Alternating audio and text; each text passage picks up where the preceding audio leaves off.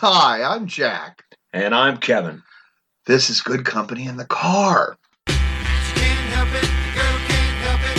She can't help it, the girl can't help it. If she walks by, the men folk getting gross. Hi, guys. Hi!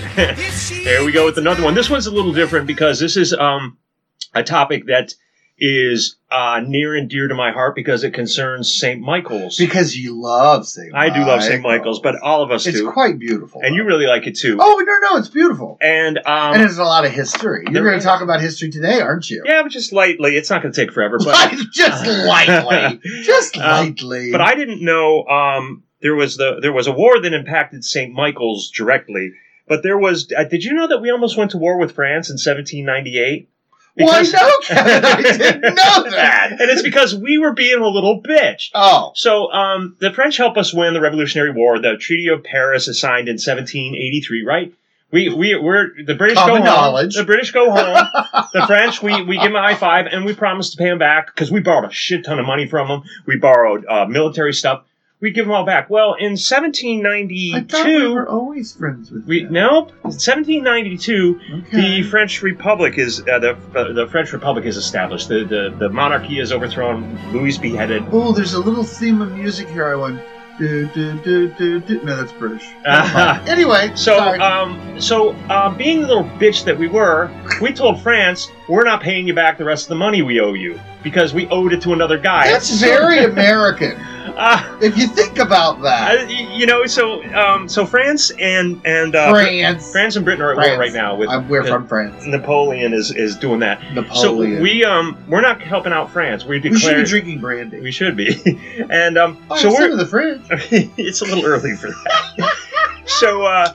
So France is like, well, you're going to help us out with this thing with England. We're like, nope.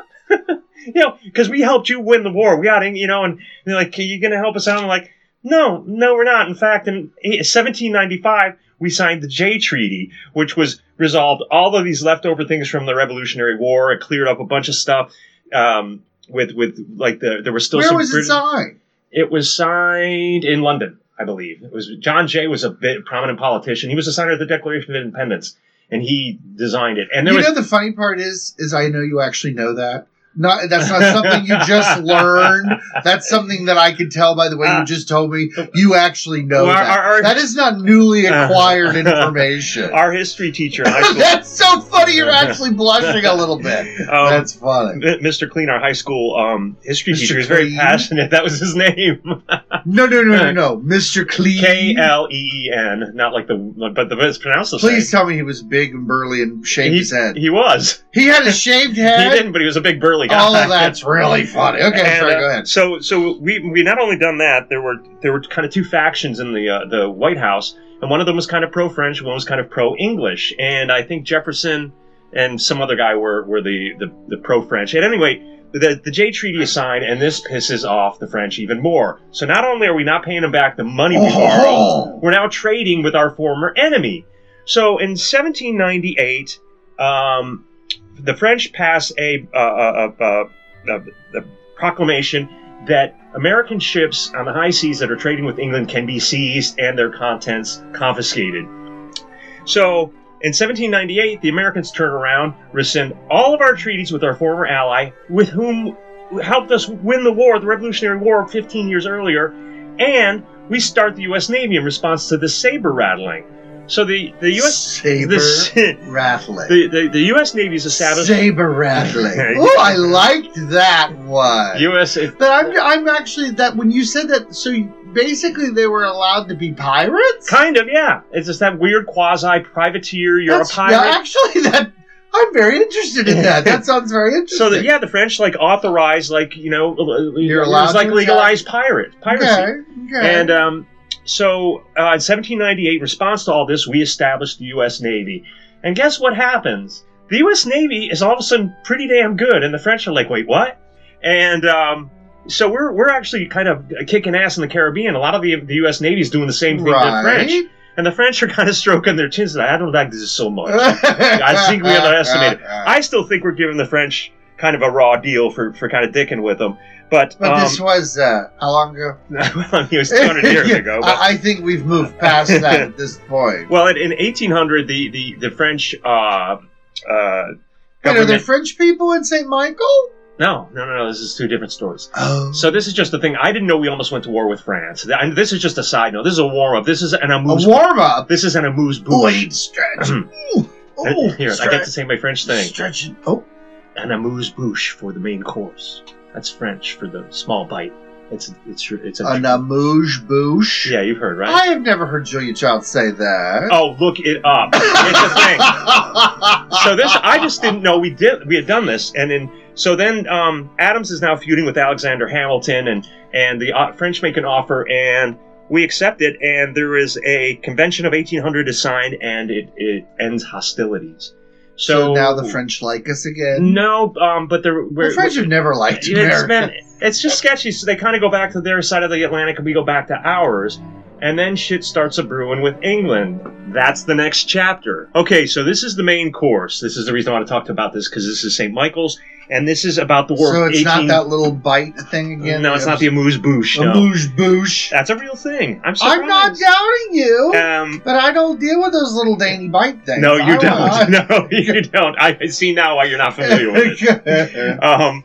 So the War of 1812, which a lot of people don't even really know anything about. It's very, very. I don't know anything. You don't know anything about it, right? No, because it's it was very much in America and Canada. It was kind of considered a big deal. The Europeans, the British, just considered it as sort of like a side theater from what was going on with the Napoleonic Wars. But so Britain is at a war with France, and they have a blockade going, and they are impressing American sailors into the British Navy to man this blockade. So they're, you're an American sailor, you're minding your own goddamn business one day. So if it wasn't for America, one of those countries would have won the other country? Wait, what? If France and I think you're fundamentally not grasping what I'm saying. No, you said England. You said England and France were at war, right? So if one of those countries had won, would they have won the other country?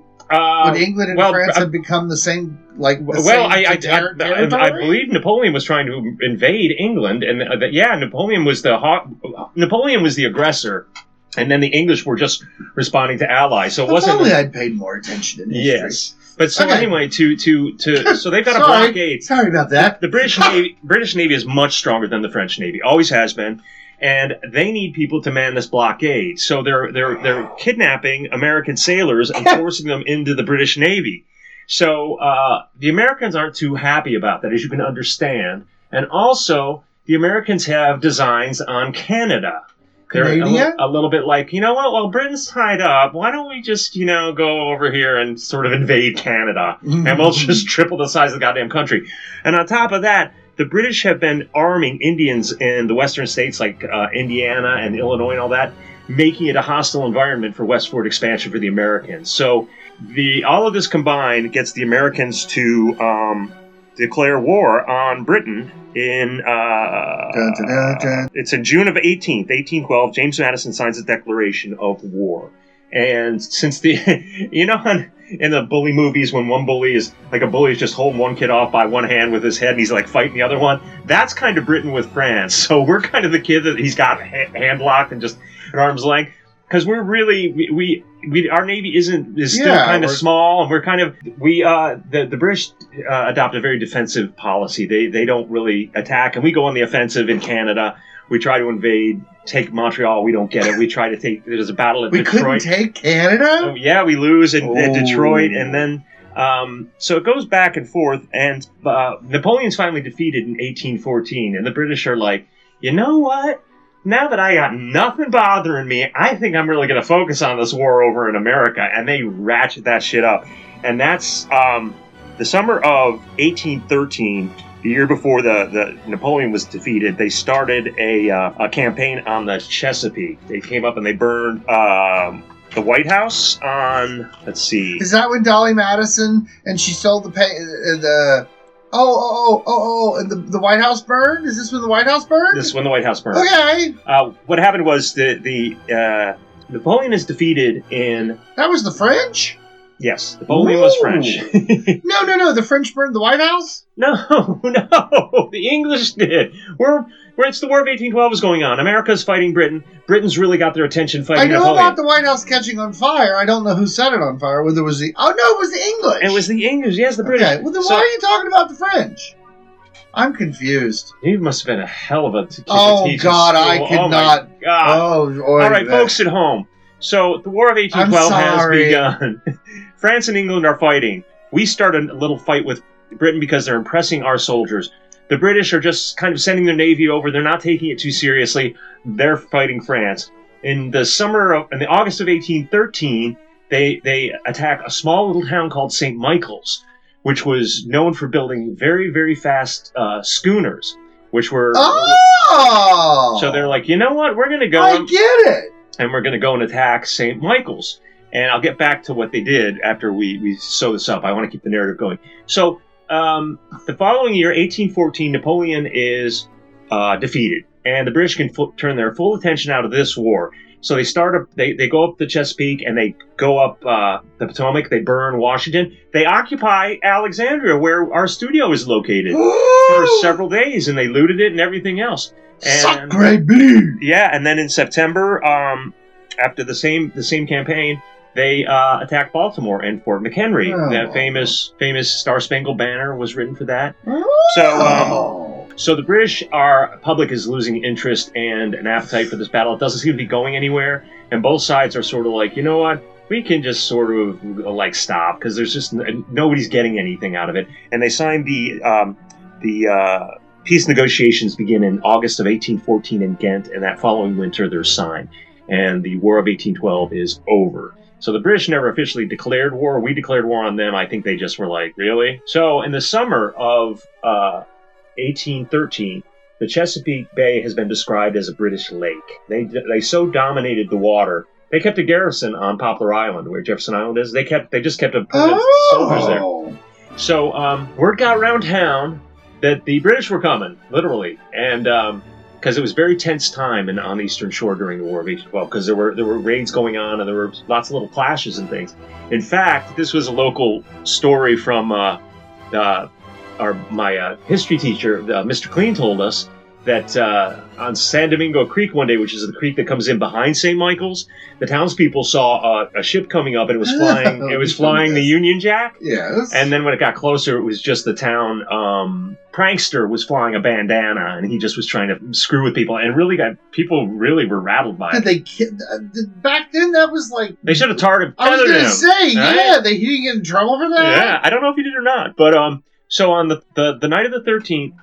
The British came, and word supposedly had gotten out that they were coming. So people talk.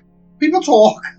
People talk. So the citizens of St. Michael's, the townspeople extinguished all the lights in their houses, and they hung lamps way up in the trees because they knew that the British tactic was to bombard the town and then come in the next day and attack. So, and there were 2 cannons, which we know about.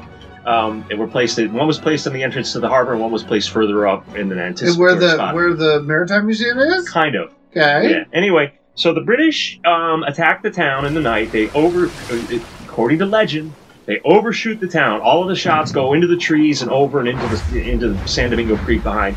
One house is hit, the imaginatively named Cannonball House. One cannonball hit the Why is it called the Cannonball House? Because they got hit by a and apparently you can see the burn marks from the cannonball on the stairs, but it's a private home. So the next day the British came and they landed, like 100 guys, and they came up the road heading to St. Michael's. The guys manning the first cannon discharged it and took off. Apparently they ran like all the way to Easton. They were so scared they ran to Royal Oak, and they just kept going and didn't look. It was like ran through walls. Right. And the guys who were defending the one in St. Michael's, the other cannon, apparently stood their ground a little longer. And they killed a couple of British soldiers, and then they took off. And then the British were like, "Fuck it," and they left. So that was sort of it. And then in the 1960s, the town Chamber of Commerce, the Chamber of Commerce in St. Michael, was running a contest for a name for the town. And Mr. Clean remembers a girl in one of his classes had the winning entry, and the town was rebranded as St. Michael's, the town that fooled the British. And that's how it goes by today. When you go in, it's the town that fooled the British. Okay. And because of that, the two cannons are now in the park, Muskrat Which Park. I've seen. And because of that... And you created a fabulous drink. Which kept me in weed all the way till Christmas that year. Because you knew your history. Long story short. Thanks, Yay! guys. I failed calculus that semester.